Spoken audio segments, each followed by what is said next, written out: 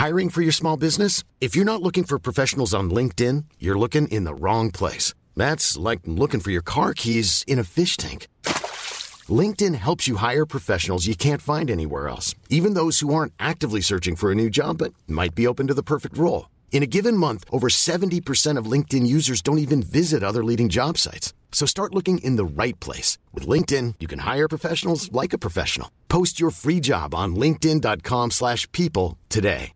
Hey, Dave. Yeah, Randy. Since we founded Bombas, we've always said our socks, underwear, and T-shirts are super soft. Any new ideas? Maybe sublimely soft. Or disgustingly cozy. Wait, what? I got it. Bombas. Absurdly comfortable essentials for yourself and for those facing homelessness. Because one purchased equals one donated. Wow, did we just write an ad?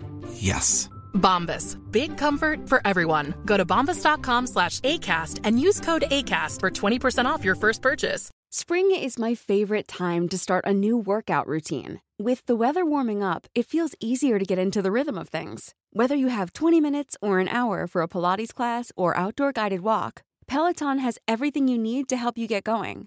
Get a head start on summer with Peloton at onepeloton.com. Hello, my name is Gary Mansfield, and this is the Ministry of Arts podcast, where each week I'll be speaking to a different artist. Now let's begin by bagging these bongos.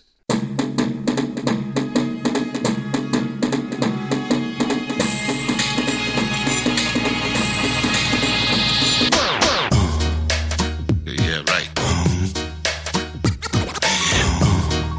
Crazy. Hello and welcome to episode number 79 of the Ministry of Arts podcast. I hope you're all well and feeling hunky-dory. This week you're going to meet Riker, aka Ryan Callanan. I've known Ryan for some time. He's been in a couple of my face value shows, and this is one podcast that's been on the cards for ages, pretty much since I started. But it'd be one of those things where I've got time to do it, but he hasn't, then he's got time to do it, but I haven't. And the thing is, out of all the artists I know, Ryan lives the closest. And even at the start of lockdown, I said to keep our sanity, I'd pop round to him, sit outside on his doorstep and just pass a mic through the letterbox. We did sit round my table recording this for about 2.5 hours, but luckily for you, I did edit it down to an hour. I'll tell you what I didn't mention in this podcast, which I really should have. There's a photograph of me that I use a lot in my artwork. It was taken on the day I was released from prison. It's a stereotypical prison photograph with me staring straight at the camera with my name and number being held across my chest. I had one of the large photographs at home. Well, Jenny, my other half, she knew how much I liked Riker's work. And for my 50th, she got hold of one of my prints and gave it to Ryan. And he used my image to create an artwork. I was properly chuffed. And it would have been so relevant in this podcast because we was talking about using images of other people and other people's work in our own. It's an age-old quandary that's been going on for years and probably go on for years more. So I won't rabbit on too much. We'll go straight into this conversation. So come and sit round my kitchen table with me and Riker. Anyway, I've got 7 questions I ask each artist. Alright. The first being, how would you explain what you do to someone that didn't know your work? How would I explain it? It's a bit of everything, I guess. Sculptures, prints, toys. I like most of the stuff I make and I want to keep it. I don't know if that's a thing. That's a blinding answer. And I couldn't possibly keep all the stuff that I made because I've filled up. I was just getting lectured about this before I left from my missus about how much space I've occupied with stuff that I just hoard. Yeah. So I'm probably solidly occupy about 1,000 square foot of warehouse in space. If it add up all the things I've got in different locations, if it was all packed tightly. Of yours? Of your own? I don't even know what it is. Like bits of glass that's printed, like just, like things that I think, oh, they're stock, and then they're projects I abandon halfway through, but but I don't throw the bits away because I'm like, oh, that costs that much, so I've got to keep them, knowing full well I'll never use them. And what do they start off as? Do they start off as maquettes or ideas for other work, or do you make the work and just want to keep some of it yourself and not make it into additions? Because it's nostalgia for yourself, being hip hop and the rave scene. Yeah, I mean, music definitely, like the 90s, late 80s, 90s music is, and you know, that's sort of, you know, everyone says that their bit of music is the best, and that shifts with every generation. There's like, you sort of shit on the things that come before, and everyone's got rose tinted glasses for their sort of period in art, music. I think if you look at 90s art, that was pretty golden in this country. Yeah. So, and then you throw into the mix, you had Britpop, all the American rap, the films that came out in the 90s. If anything, the rave scene was the most sort of casual because there's no dress codes. It was about getting shit-faced and dancing. So did you start making artwork during that scene, or was it after you come out of that scene and you was just reflecting back on it? No, well, the thing is, rave, I'm too young for the proper rave scene. So I'm like, when I started going out, I was talking about the turn of millennium was when I started going. Oh yeah, I was a dozen years before that. Yeah, no, I mean I was born in 81, so it's like, you know, I was a child when Acid House hit. I was like 8-9 years old. But the thing with me is like when I got into like the rap, so mid-90s, I'm in school, you know, got into the rap at the time, like sort of Biggie, Tupac and all that, and then I was into like the dance music that was also happening, but also Britpop. So you had like the Stone Roses, which were a bit on the trippier side, and then you had the whole Manchester thing. But I got into like, it's a weird one now because I work with Norman Cook, but I remember his record, You've Come a Long Way Baby, being like something I was listening to just as I was about to leave school. And then that was before the internet, so if you liked a sound, you had to go to an old record shop and listen to stuff. And I remember Virgin was really good in Oxford Street because you could pick up a CD on the shop floor and they'd load it and you could go and listen to it in a booth. And then I just got into like looking at like record labels and sort of seeing what else was on the labels. Now it's really easy, like you know, you've got algorithms that suggest stuff and you're finding things by accident, but there wasn't, I mean, I didn't even know about good radio stations back then, so I didn't really listen to like good like radio that much. It was all about... I've started listening to Centreforce again. Did you know Centreforce? I suppose you were too young for Centreforce, didn't you? Yeah, I don't remember it the first time round, but I know, I've got like a family member who plays on there. Yeah. So when did you start making art that was reflecting on that?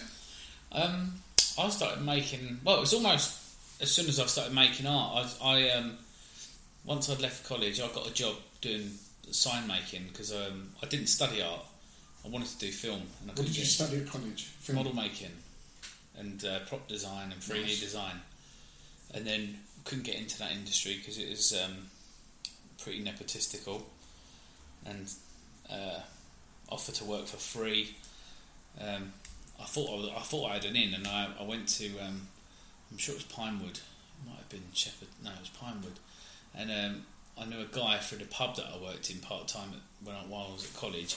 He was a chippy, and he'd been in films for donkey's years. Like he worked on Star Wars and all this. And he took me one day there to meet the model makers and that on Tomb Raider 2, and they were just doing that. But they wouldn't even. I had a car, so I could get there. It was going to cost me money. They wouldn't take me on. And I thought, well, I know the work that I did wasn't that shit because I got a good mark, and you could tell what was good and what was not. You know, just looking at the experience. Yeah, and they weren't giving it to me, and I was like, well, can't afford to. If I can't get a job in this for free, then I'm not going to bother. Yeah. I'm not, there's nothing more I can do. and then I took a job at a sign place again through the same pub that I worked in. There was another couple. It's weird. It's who Hippo are. Oh yeah. Yeah, they.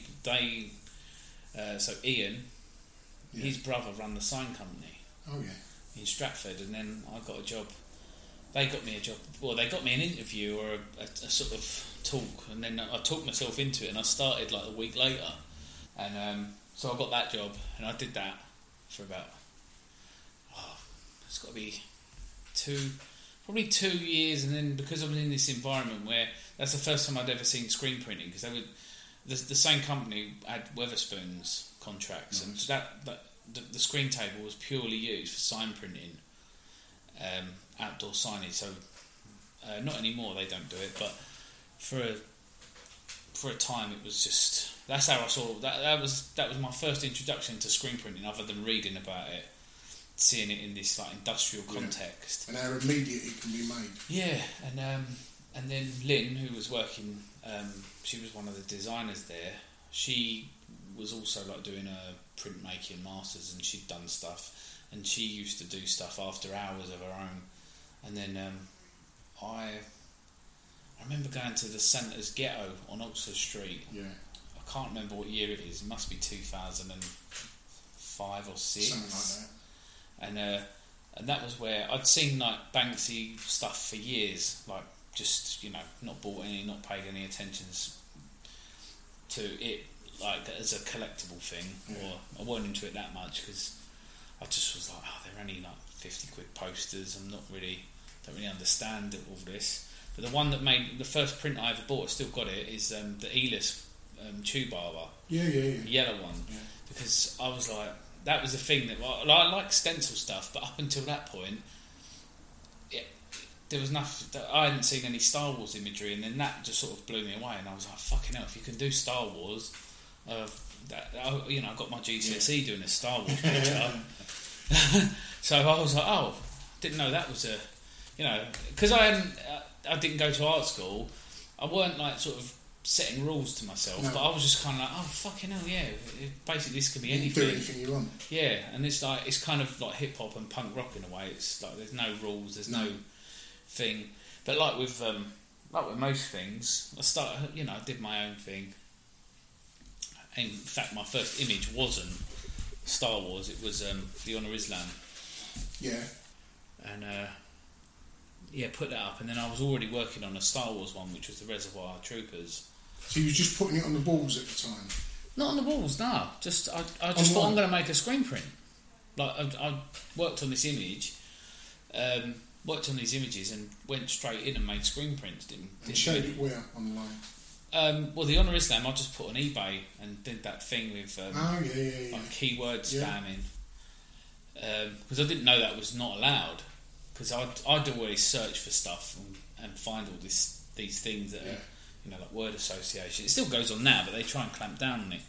And I put my first Honor Islam print up, and it was a red background, and did the tags that I thought were relevant, like Banksy, stencil, urban, and I sold one in 35 minutes. Nice. So then I was like, bit of confidence boost. Yeah, and they were cheap. They were only like 30 quid or something, but because I'd made them myself, and the screens didn't cost me anything, because we were turning screens, like we had hundreds of screens there, so I could always slip a little artwork on things as well. So that was handy. I just bought myself some like paper and did it all, and the ink was like, I used industrial inks. It was all there. I mean, I did buy my own colour, and the boss, like Neil, he sort of saying like, look, all these facilities are here. If you want to stay later, you can just use them, do whatever you want, just have some fun. And so that was how that started. It was just sort of semi self-motivational, I guess. Buying that Elis print for 50 quid, getting it home, being a bit disappointed with the quality of the printing, which is nothing to do with Elis, but a lot of them old POW ones are on shit paper and sort of bad ink, and then they made like 250 of them, and loads of colours had sold out, and I was like, fucking hell, when you add all that up, he sold 1,500 images of like, or versions of that, and then he'd done all the other Star Wars bits he'd started or done before.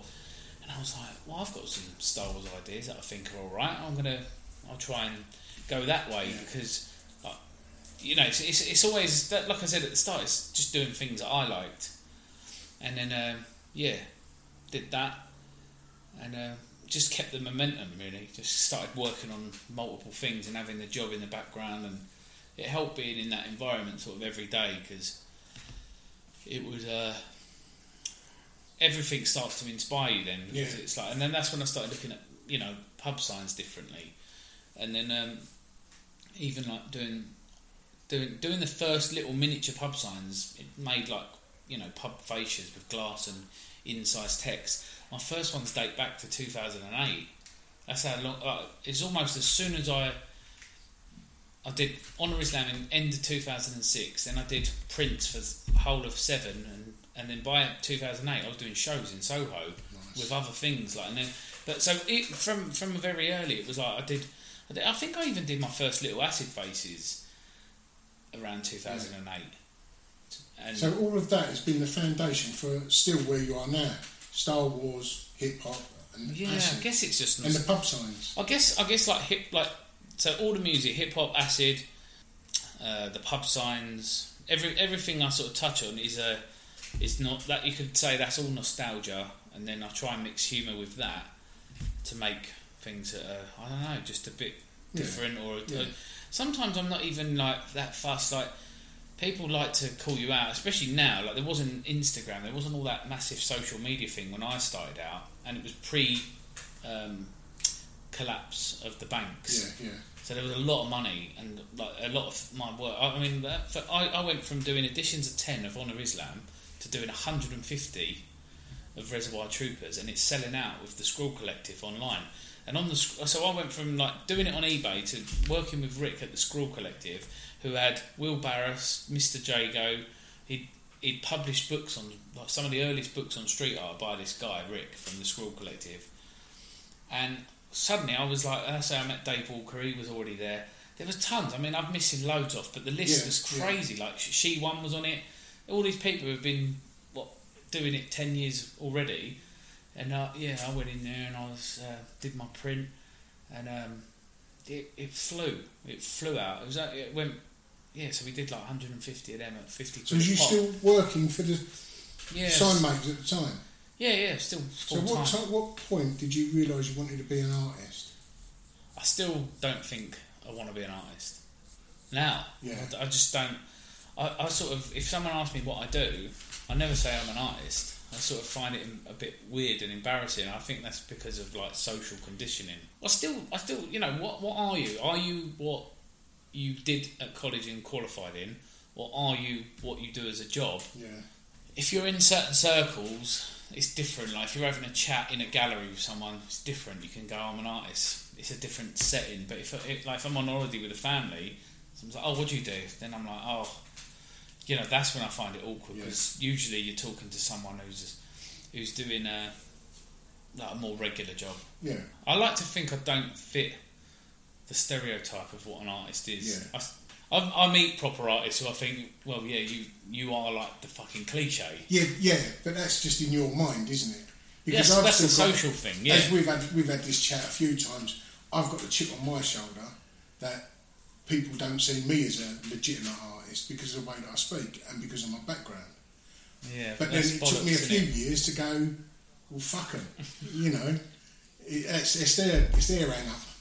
The exterior. And do you think you don't like calling yourself an artist because you've got a preconceived idea of what an artist is? Definitely. Well, it's one of the things I never studied art. With art, there is a power, there is a structure there, isn't there? You can be an artist, you can sell stuff, and you can move. I don't know. It's like a weird game of snakes and ladders art. I think it's more like that. That's how I see it. Yeah, I've seen it open up a lot more in the last few years. When I've done my first exhibition, like a group show, I realised how hard it was to do that. But then it does open up that you can do so much more. Like I've been earning money for the last year or so, doing art consultancy with artists and go through their whole body of work and see in what direction it could go to. You think you know where you are, but sometimes I feel you've got to pause, step off the tracks, have a little look around to see what other directions you could go. But then when you have someone else come in and go, oh, I like that, why don't you try this? And you go, well, I've never thought of that, because that ain't in your line of thinking. Sometimes you need someone else. I guess you can get tunnel vision, can't you? Yeah, that's interesting. I mean, my one of the things I do like to do is you could. I mean, some people would like to call me like copying someone, which I think is like such a lazy term in art. When it's like, oh, straight away go, oh, you've copied this from there. It's like, well, you're assuming I know what you're talking about first. That of all the billions of people on the planet, you're saying two people can't have the same idea, right? And just because I make art doesn't mean I know every single fucking thing that's ever been done before. That's not how it works. No one does. No. Like I feel myself doing that when I see stuff online now, because like Instagram's constant, isn't it? You can see I've probably seen 1,000 images today, but I don't know if I have. But the ones that you like, you take a little mental snapshot. Yeah. So one of my things is I go through and I'm like, well, what things? It's that thing again of like, what do I like? What would I like to own? And then it comes to, do I think it's worth that? So I was always a big fan of like all the series of the dot paintings that Damien Hirst did, up until I found and went to the Tate Gerhard Richter show and saw his colour charts that predate. Yeah. So that really fucks with me in a positive and negative way. So I'm like, I felt less guilty about my series of heart dot paintings, which are just a derivative of circles. It's a shape on a, they are a homage to that. You can call it a homage, you can call it a rip-off, you can call it whatever you like. But no one owns... It's like a remix, isn't it? Yeah, it's just a remix. Like, that's the thing. It's like hip-hop samples. Like, hip-hop wouldn't exist if it weren't for sampling. And rave is all about sampling. Like, no one plays any drums, but it's all drum-heavy. Yeah. So it's sampling. So I always take that of, like, I make art with the essence of a music producer, which is I'll just fucking sample, and I'm not asking for clearance. Yeah. I'm just going to make it. Yeah. But like you're saying with them Hearts and Damien Hirst, you can have that as an influence for this work you're doing now. I always when I first saw the dots, I always thought they were like a riff on like polka dots from that, and I like it never struck me as like the most original idea in art. I just like the way they were executed, and they're come in all shapes and sizes, and they've got really funny sort of medical drug names, and I was like, well, it's sort of it's a remix, and I've done plenty of remixes, and I sort of don't really. I think if I like the idea of the remix, it should exist even if no one wants to listen to it, because I think that's again like that's I know a lot of music producers now, and that whole thing is like, how do you start making a record that is going to be a hit? You don't. You just do it. And it takes its own course, doesn't it? Yeah, I mean, I'm lucky to have the, knowing like Norman Cook, and knowing his work as Fatboy Slim, it's like, it's all about finding things, remixing them, throwing them together. And I just was like, that's great. And all my favourite hip hop tracks have like samples of soul records, and I don't know the sources, but someone who wants to shit on hip hop listens to a hip hop record and go, well, that beats from that, that's from this, and it's like, all right, you're deconstructing it, but I only know this version, and now you're telling me about that. But that's why music was a good thing for me, because I was like, I got into music. I don't know how to make music. I approach it when I'm like researching something now. I'm like, well, where did it come from? Where did this? Because nothing's original, so it's like, well, what's like it? What inspired this? What? And then, stumbling across. Like, I've seen Gerhard Richter stuff way before he did that Tate show, and I just knew him as that scraping painting stuff, massive things, and they're like, I think the scale of a lot of that high blue chip art is kind of what makes it phenomenal. Rather than sometimes the ideas are not that great, but if you make something 400%, 500% bigger than someone who's doing a similar thing, you're going to win her. Yeah, it's like them splash paintings that Damien Hirst done.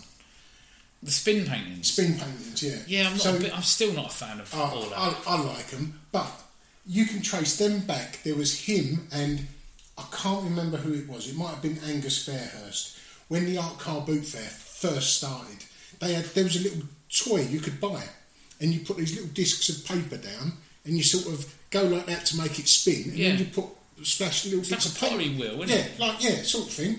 And you throw your ink or little paints on, and it throws it out. Yeah. And that's what they were making on the Art Car Boot Fair. Little, I don't know how big they were, maybe 4 or 6 inches. And they were selling them.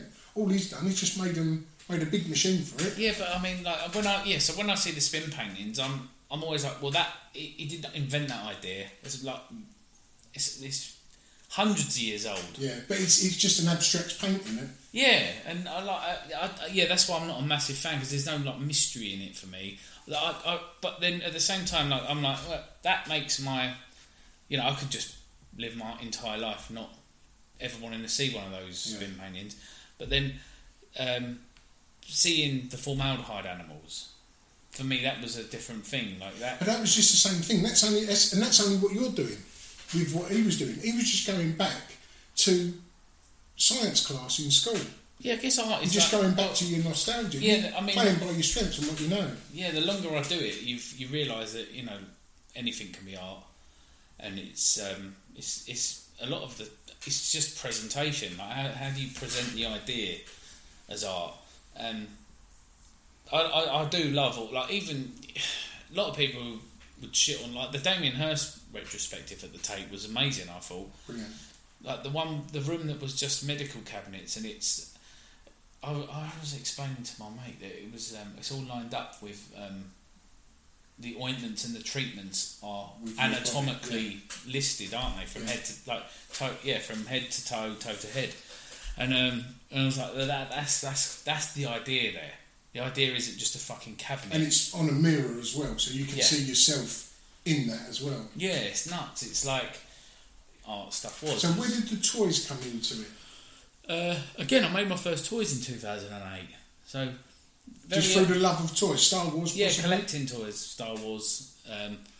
I'd say Star Wars, hip hop, acid culture. They're reoccurring themes throughout it, and sort of humour. I guess they're the 4 main ingredients.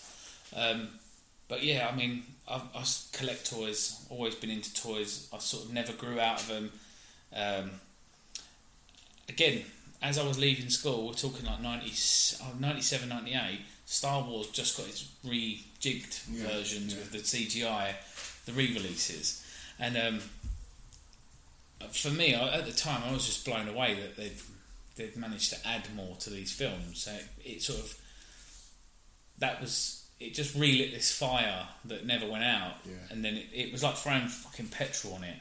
I was like, shit. And I did actually leave school in GCSE I did an expressionist version of a Star Wars scene. But they were like, you've got to look at, what's come before, what artists you like sort of pick a movement or a genre, pick an artist within the movement, and then you springboard off that and you do a version. Mine was pretty much like that. Yeah. And then you have a theme, don't you, for your GCSE? And our theme was, I studied my subject like that, which was model making, 3D design, and I use those skills to make art, because it's that whole thing of anything can be art. It's just the context of it. So in a way, I do a lot of I still make a lot of things. I just don't sell them as I sell them as art. I'm not making props for films. Because going to university won't make your practice any different, and the way you think about it. No. Well, it will make the way you think about it different, but it won't make your practice any different. You'll still produce the same work. I guess you'd like what you're it doing just now. enhances you as a person. Or you're analysing stuff, and where I'm kind of like, in a way, I know a lot of people who've got art degrees and stuff, and it feels like they have to unlearn that to like truly flourish. I agree with that. Yeah. It's like, in a way, I'm like, I do. I mean, I don't know art discipline to that degree, literally that degree, but the longer I've been doing it a long time and sort of picking up stuff, and I'm not, I don't know where I sit in it. Like, is there a movement? I wasn't a street artist. You just get lumped in with it. The people's work I admire, necessarily the people, but like I saw Anthony Lister paint the side of a school building in Miami years ago, and he fucking just owned the wall in about an hour. Yeah. But what I did at Mark's shop is painting by numbers. I had to grid it out, plan it, because the image that image I put on that building was... It's a precise image. It was precise, it was specific. I made it so it didn't hit the window. It was smiley faces and that heart. looked like they was... And heart. Yeah, they're I just call them love and happy beams. Yeah. But yeah, I mean, there's not like a really, really deep meaning to them other than they're sort of based on... yeah, but not everything has to have deep meaning. They're based on like rock at the seaside. Yeah. You know? Yeah. And no matter where you crack the rock, it still has the same thing inside it. That was kind of the only thing. Or licorice laces. Yeah. It's like wherever you break, it's still pink or yellow inside it. Yeah, I mean, I do like wall paintings. That one was a particularly bad one because the heritage area ended up causing so much shit, and even though he's the owner of the wall and the shop, he's not allowed to do what he wants on it, and they deemed it an advert, which is nonsense. And you know, what's it advertising? All right, he's a framers and sells a bit of art, but I was like, if I painted the wall and I didn't sell in there, is it still an advert? An advert really has to have an instruction or a direction. Like if you look at the definition, we didn't pay for it. Well, we didn't apply for planning or anything, and you're supposed to like go through these hoops. But we know they would have rejected the planning application, so we just did it. It's that thing of like we did it, and we know that there was one resident complained and made a shitstorm about it, and because they sit on a committee that's in the council, this thing goes through and gets traction. We put an online petition up and got 5,000 signatures in support of it. You know, the scales of opinion and justice, and then it was like... Again, that's like that class thing as well, wasn't it? The authority not wanting to go back and see reason. The correspondence they sent to Mark was... and they quoted the heritage area and why it was allowed. Yeah, and it actually says this heritage committee was set up to promote the arts. Yeah. But that was written before most of them people were probably born, because it was 1908, the date on it. And it's like, oh, now it's a grey wall again, it's been graffitied like by taggers. And it was, do you know what's funny? I don't know if you know this, but it got tagged up and someone sprayed BLM. The council come and remove the BLM. With a direct, like the guy who painted it out, and a direct order to take down the BLM, not the tag. Yeah. I just think that's fucking funny. Like, that speaks volumes about that area and the people's minds in that area. And I've been that's sort of that's who I pay my council tax to, and they've shut my mural down and got it painted out. And I've painted in Miami, Japan, Los Angeles. They're on about taking Ben Hines down as well, weren't they? What, in Romford? He's got two in Romford, hasn't he? He got paid for them. Yeah. But it's funded by TfL.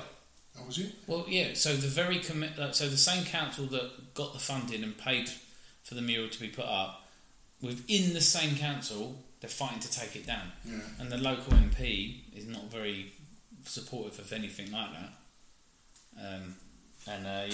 He blocked me on Facebook actually. So I made a habit of putting up his vote. You know, his public voting record in Parliament, which is I'm not making this up. It's how he votes. Yeah. I just used to post it on community pages and go, this is the guy you're backing. A lot of you must be backing him because he's getting 75% of the vote here. Yeah. Do you know what he stands for? This is what he stands for. This is how he votes in Parliament.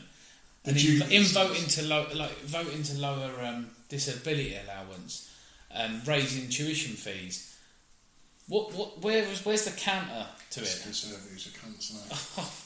It was funny because some graffiti appeared on Mark's shop the day before the election. Don't know who've done it, but they're proper brave whoever did it. And they wrote Tory cuts, and the N was missing from cuts. Could have been Colts, I guess. That's probably what it was. Mm. Most recent toy out, Scroobius Pip. Yeah. 12-inch. Yeah. How come he's done 12 inch? Is it because he's much bigger than most humans? So you've done it down to the scale? And his height. It's only because it's the third toy I've done of him. Yeah. Over, I don't know how many years, 4 or 5 years. We haven't done one every year. But we started. I pitched him the idea many moons ago when I was on his podcast. It was I think I was episode like 80 something. So I was early on. Yeah. I think he's in the 400s now. Yeah. And so I pitched him it before because I met him through friends of friends. Didn't really know him at that time, but pitched him the idea of doing him as a Star Wars sized toy, 3 3/4 inch. And he loved the idea because he's into toys, collecting. I met him, spoke about it, and it was an easy thing. So I did that, and then we did a He-Man one, which is 5 inch, based on a He-Man toy. So he's like super pumped up, muscly. And then that wouldn't do much for his ego, would it? No, it was. I said we should have called it Scrooby as Ripped, but in the end, it was quite good because He-Man boxes have always got like a bit of blurb on them, that like funny lines. So Pip came up with Master of the Spoken Verse as a take on Master of the Universe, and I was like, that's so good. Yeah. That's going on there, and then. He come up with Brains and Games for his little strapline, and then I come up with the little side spiel, which was like, I don't know, what was it? Rapping, stuttering, podcasting, and it was just like these 4 little boxes, and it was like, yeah, that's fucking amazing. Let's put all that on there. Yeah, that went great. And then this just felt like, well, we've done Star Wars, done He-Man. It just felt logical to do something Action Man size. Yeah. Just so it's like it doesn't feel like it's not a toy. Yeah. It's not a toy, but it doesn't feel like it's not a toy when you keep it familiar. Yeah. That was the whole point of the 12 So they're the same size as Action Man, but is that what they were? 12 inch the Action Man? Yeah. 12 inch, 1:6 scale they are. And now, edition of 40. 40 of them, yeah. They're now gone anyway. Mm-hmm. Where would you go from here then? What with Pip? Just there's if loads. It's a regular thing. There's regular as in maybe like every other year, but there's loads you can riff on. I don't know. I've got some ideas of maybe deviating from an action figure for the next one or something and doing something a bit different. So maybe we'll do that. I don't know. It could be a bottle opener. It could be like a wall plaque or. I don't know. There's so much. There's scope there. There's Well, he's got some very redeeming features, and he being very tall, long beard. Yeah. At 12 inches, it's the most realistic. I mean, I didn't sculpt it. I worked with a sculptor. And it's a weird one. We were talking about it before about like artistic credits, but they're my ideas, my connection. Yeah, I don't see anything wrong with that. And I commission him. Well, I can sculpt, not on that level. When I want something absolutely pucker, and a lot of the time I don't have time to do what I want to do anymore, so I have to outsource it to various different people. Yeah, I don't think there's a standard. It's like he weren't going to make the Scroobius Pip 12-inch figure on his own.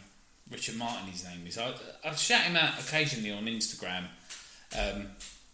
Because I'd love him to, do his own stuff, and he does do a bit, and it's really good. I mean, it's amazing. His work's amazing, and I met him through Ronzo years ago from Stolen Space, and he worked for D-Face and all that. This same guy, and I just kept in contact with him. Like we're sort of mates. We don't, we go to galleries and cinemas and stuff. It's not always work related. It's just sort of a friendship, I guess, and kept him busy during the lockdown actually because he's been stuck at home and he sculpts from home.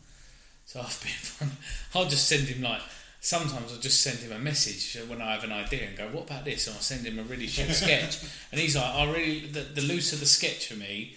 He likes the loose ones. Yeah, he doesn't need the vision. He just needs the idea. Yeah, because he did the Biggie Smalls Buddha for me, like the Buddha Smalls, the original one of them years ago. I can't remember how long it is. It must be 5 years. And I just met up with him for a coffee about something else, and I said, look, I've got this idea, and sometimes it's just a no. And I've never drew the Buddha, but I was like, look, this is. I had a Buddha statue from the garden, and I was like, imagine that, but you change all these bits on it. Yeah. Like literally, this is all the bits I want changing. And then he was like, yeah, I could do that. And that's his gift. He can visualise. You know, all I have to write is Timberland boot. He doesn't need me to draw it. No. He can do it. No. And it works perfectly in that sense. So it's this is the thing. I do say to him, I'm like, I'll send you a WhatsApp message with a little brief. Let's call it a brief, but it's a message, just going, I'd like to do this, this, and this, and you'll knock it out of the park. And 2 weeks later, it's done. It's like it's ready to go. It's like I've not really got to touch it. Yeah, but some people are more motivated to do a job for someone else than they are their own. Yeah, he can absolutely now any brief I've given him. There's not much I've ever. I don't think there's anything that I've ever got and gone, oh, that's completely wrong, we need to start again. It's minor tweaks here and there. He's helped me develop some of the ideas. So some of the ideas that he's done in 3D were ideas that I now write ideas down and go, what's the best way to do that as a thing? You know, is it a print? Because that Buddha Smalls could have just been a print. Yeah. And then I would have been the one just photoshopping it or you know, just manipulating this collage, and it would still probably work as a print, but there's a reason I never did it as a print, for the simple fact that the statues are so good, like I like them so much. We had one as well in the garden. Everyone knows them from being a garden ornament, don't they? Yeah. And it's that thing of I was just like, taking, you know, it's again, that's just another remix. It's just a. So what's the artwork that's had the strongest emotional connection that you've made? To me? Yeah. Would it be one of the early ones? It's hard to say. I mean, I think Reservoir Troopers, like, I do like the Honor Islam one because it's like the teardrop was like the first. It was a cliche drip of paint, but it was also open to interpretation. So people who bought it were like, "Oh, it's really clever." You know, she's crying, she's wrapped up in a burqa. I was like, "Well, I'm not telling you that. No, that's not the story. Not your job. No, I'm like, well, it's a 2-colour, well, 3 colour, white, black, and red, and graffiti, urban art, whatever, street art. It's all about drips and messiness, and this thing just so happens to have a teardrop, an elongated teardrop. I guess with the Mona Lisa, the entry point for that was like I'd seen like a Banksy version. I'd seen like the Marcel Duchamp version of Mona Lisa. It was like a really fan. So it was like, and I'm continuing to do this checklist of famous artworks and doing a take on them because I'm like, art history tells you that's okay. It's all it's basically, again, it's like it is a remix. It's that whole thing of remixing. But it's taking something like the Mona Lisa, the most famous painting in the world. There's like I've been sent versions where other people have done burqa'd Mona Lisas like after my one, and I'm like, the chances are mine probably weren't the first one. Yeah. But I'd never seen it. No. I've seen versions since which people have sent me saying, "Oh, you've been ripped off," and I'm like, probably not been ripped off. It's a fucking idea. All the ingredients, like they haven't done the drip. They've done burqa'd Mona Lisas, whereas like my one was poignant because I changed the name's an anagram and it's got a drip on it. Yeah. So it's like, all right, if you're going to do something that is a direct, if they're doing it on purpose, firstly they've got to then go, well, I'm doing it on purpose because I think yours is shit. Yeah. So I'm going to do exactly the same idea and improve it. But even finding an old artwork, I don't think there's anything wrong in making a new representation of an old artwork, even if it's not yours. I guess I'm like, what am I actually? Someone asked me before what was like, what am I precious about? And you find with a lot of artists really precious when they've got very little in the locker. Whereas I'm like, well, I don't make my art purely like what is an original idea. Yeah, there might be a couple of dozen of them, and every now and then you'll see one in art and you're like, fucking hell, they're the ones that make you go. Yeah, but then are we getting that mixed up with a seminal artwork? Excuse me. Yeah, maybe. But because we look at Damien Hirst's Shark, for instance, that is a seminal piece for him. But then, no doubt, people were putting stuff in formaldehyde 5 years before him, 55 years. I've read like loads of articles that like try and trash talk him, and I'm just like, yeah, but people have made seminal stuff. I mean, it's only people Yeah. like who bring together movements. Like, what was the most recent movement, for instance? Possibly the Stuckists. yeah, You know, they're genuinely a movement when they were satirical about yeah, everything. and now it's turned around and they're part of the system. But I think urban art is the same. Like whatever it's going to be come to be known as, like street art, whatever. I mean, like the essence of it was taken. It was social commentary, weren't it? Like what Banksy does, and a lot of this stuff was social commentary. And I think some of the best stuff still going is that, and that's when I'm like, that's where like Banksy for me, he like he'll do them welcome mats. Did you see the welcome mats made out of? He done a series of welcome mats. They say welcome, but they're all made out of washed up life jackets. Yeah, I did. Yeah. So I'm like, but I don't like them as a object. Like I don't want one on the wall saying welcome, and it like. But the idea is brilliant, like using that, and then like you know, the same shit I got for doing, or you know, some people go, oh, that's just a copy of you've taken a Warhol image and replaced bits. I'm like, well, but when Banksy does it, you're clapping him and you're ready to pay 30 grand for it, like the Basquiat merry-go-round. With crowns. I like that image, but it's not one of his better ones, in my opinion. I prefer something that's like, I don't know, like Barcode, like the cheetah walking out of the cage. It's a Barcode. I think there's more in that as a consumerist thing, like a comment on capitalism. Whereas, like even Choose Your Weapon, I did a riff on Choose Your Weapon because I was like, why that one is not one of my favourites is because if you take the Keith Haring dog out of it, it doesn't work. The image is pointless. But when you reveal the Keith Haring dog, what that represents, who that artist was, and then you've got this fuggy looking, urban rude boy, then it makes sense and it's a good image. It's funny. But that just goes back to everything we were saying before. It's just taking work from a generation behind, or some other generations behind. Yeah, and he's referencing street artists, the original sort of, you could say the original crop of street artists, even though they weren't coining that phrase, they just happened to do work on some of the streets. Because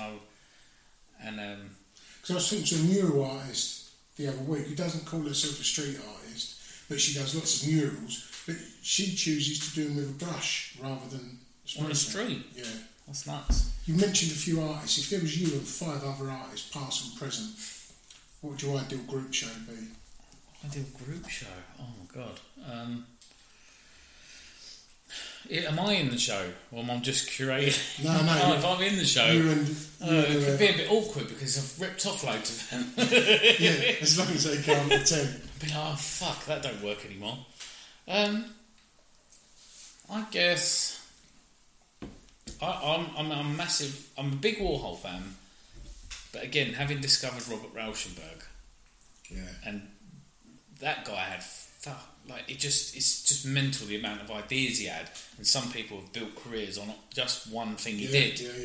And I sort of see, obviously Warhol took the idea of silk screening, but when I saw that Rauschenberg show, I'm like, fuck, he might have seen that. It's nice to discover things like that. Yeah, but like, the Kennedy painting. Did you see that show? Yeah. So it's like... No, I didn't see that show. So that predates... Something he done in silkscreen predates Warhol's first silkscreen.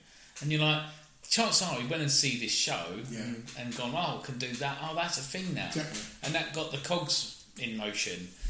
So I'd say Robert Rauschenberg would be good. I like Basquiat just because of the energy. A lot of my favourite artists are American. Who else? It'd be good to be in a show with Banksy, I guess, but I don't know if that would... I'm trying to think, would all this sit together? I guess it don't really matter, does it? Yeah, I think Warhol would be funny, but then... He comes out more than anyone, Warhol, in this. Yeah? With this answer, yeah. Just goes to show how much of an influence he was. I think I'd invite Damien Hirst, but only if he brought Ronnie O'Sullivan. Damien Hirst has done a big Ronnie O'Sullivan. Yeah, it's amazing, that 147 break thing, isn't it? Cool, It's isn't it? fucking, that's probably my favourite dot painting. If you wasn't an artist, what would you like to be? Now I'm trying to think of a job that don't have a suit or a uniform. I don't know, like something with well, sign making weren't bad. It's always like, I didn't feel it was a job because Would it have to be creative? it'd have to be creative, I think. Yeah, Visually. I mean, for a time I thought I wanted to do graphic design, and I realised I didn't want to do graphic design because you're creative. You're doing a creative job, but you've got no freedom in it. No. And that was kind of what I discovered about model making. I'd studied model making, and even though I like making props and that, my wife did model making. I met her in college, and she went into and worked in architectural model making, which for me is like the anti-model making because there's no freedom, there's no expression. And I get that because I just couldn't do that job. Like I remember going to her work, and the things they were building were fantastic. Like I remember seeing the Swiss Ray building, the Gherkin, before it was fully opened up, and the model would come back to their place for a refurb, and it all lit up, and it was about 7 foot tall, the model, and something had gone wrong with it. Still, they still use these models in the marketing suite, and I just couldn't believe it. I was like, it's amazing to see it and how many man hours went into it. And they were like, yeah, that's like a £70,000 model. And I'm like, first your reaction is, that's fucking insane. Yeah. It's a model. And then you're like, how much did they spend building the thing, the real thing? I wanted to do props because I was obsessed with film and, like Star Wars, and reading all the Star Wars books, all those fairy tales from all the people who worked in the prop shops was like, we got given a brief, we had to make a blaster, and that's why a lot of Star Wars guns are old World War II rifles and German guns and that, and they just lump bits on because there was only outlines, and so they ended up doing this bit. And it was on the shoestring as well, weren't it? Initially. Yeah, the first one was. It was like, they reuse bits, and that's become part of like the allure of the fairy tale and all the Star Wars. But by the time I left college, that 2002 I left, the industry was changing massively because machines like CNC machines, lasers, 3D printing weren't a thing then, but AutoCAD had completely changed.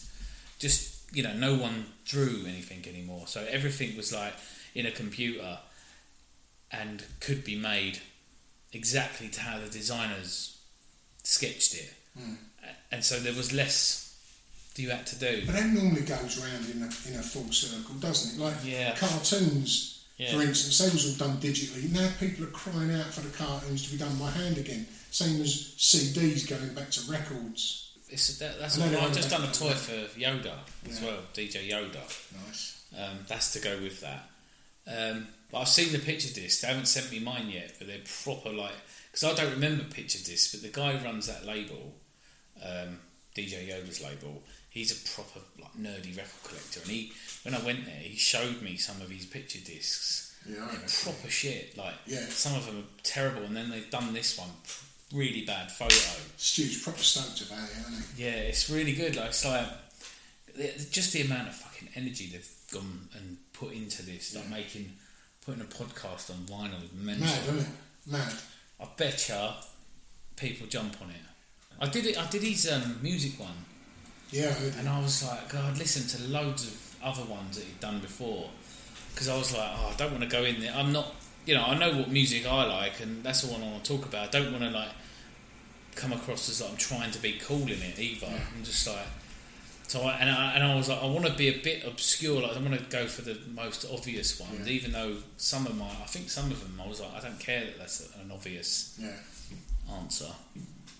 But that one, his one was really good because it's really clinical. You've got a certain amount of time, you've got to get it done, and it's over. Whereas we did one with about toys. Yeah. Oh my God, that went for fucking ages. Mind you, this has gone. Look. Oh yeah, we was talking about toys for so long. It was well funny. I mean, I'm not into Star Wars. Your enthusiasm about Star Wars it was fucking contagious. I mean, it never made me want to go and look at Star Wars, but I just couldn't stop fucking listening, because anyone who is so specific about any subject, I fucking love it. It doesn't matter what the subject is. Yeah, I think that's what I need to listen. I need to find some more podcasts that are like that. Like, their network is pretty good at that when they've. Because Pitt is so precise. He's built a network. That network. Yeah, I proper admire that. Yeah. Where can what have you got coming up? It's a bit hard at the moment.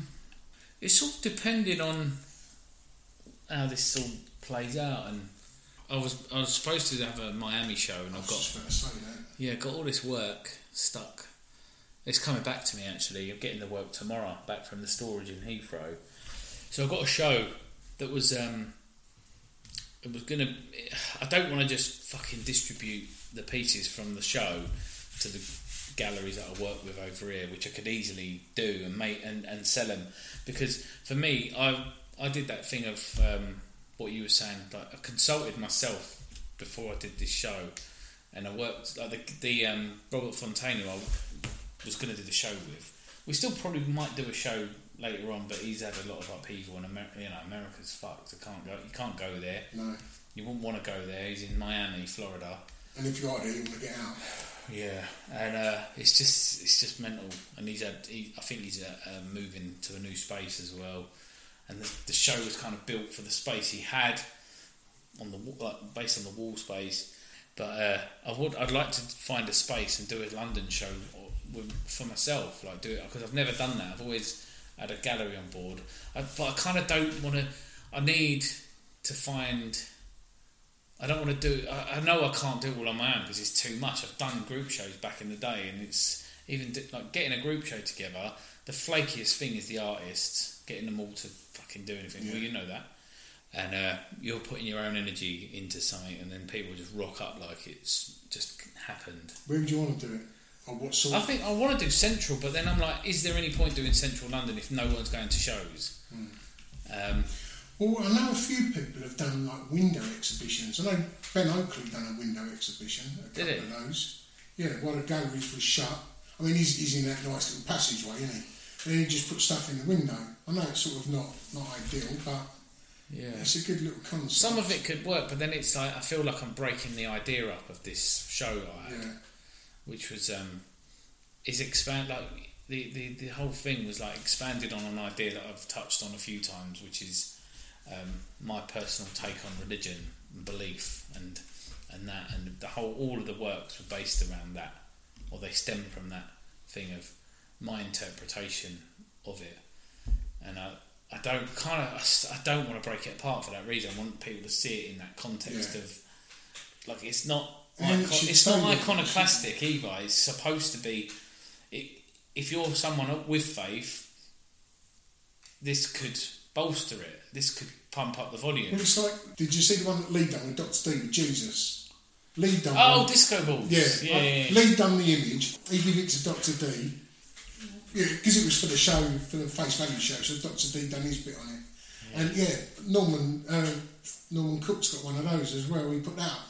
He bought it. Yeah, Lee was pretty chuffed with that. Yeah, but, that's good. Yeah, Christianity, you can fuck about with Christianity, can't you? You can't go throwing Muhammad up there, can you? I think they get a bit. Well, no, the whole point of like Muhammad is not meant to be depicted. No. Where I grew up, I went to school with more Muslims than I did Catholics, Christians, Church of England, just because of the demographic of where I was.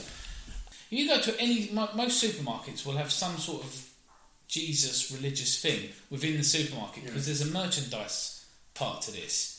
And I'm always like, that's why it's funny to me, because they're trying, the Catholic Church, the Christian, Catholic, Christian, all of that sort of stems from the same sort of place. Yeah.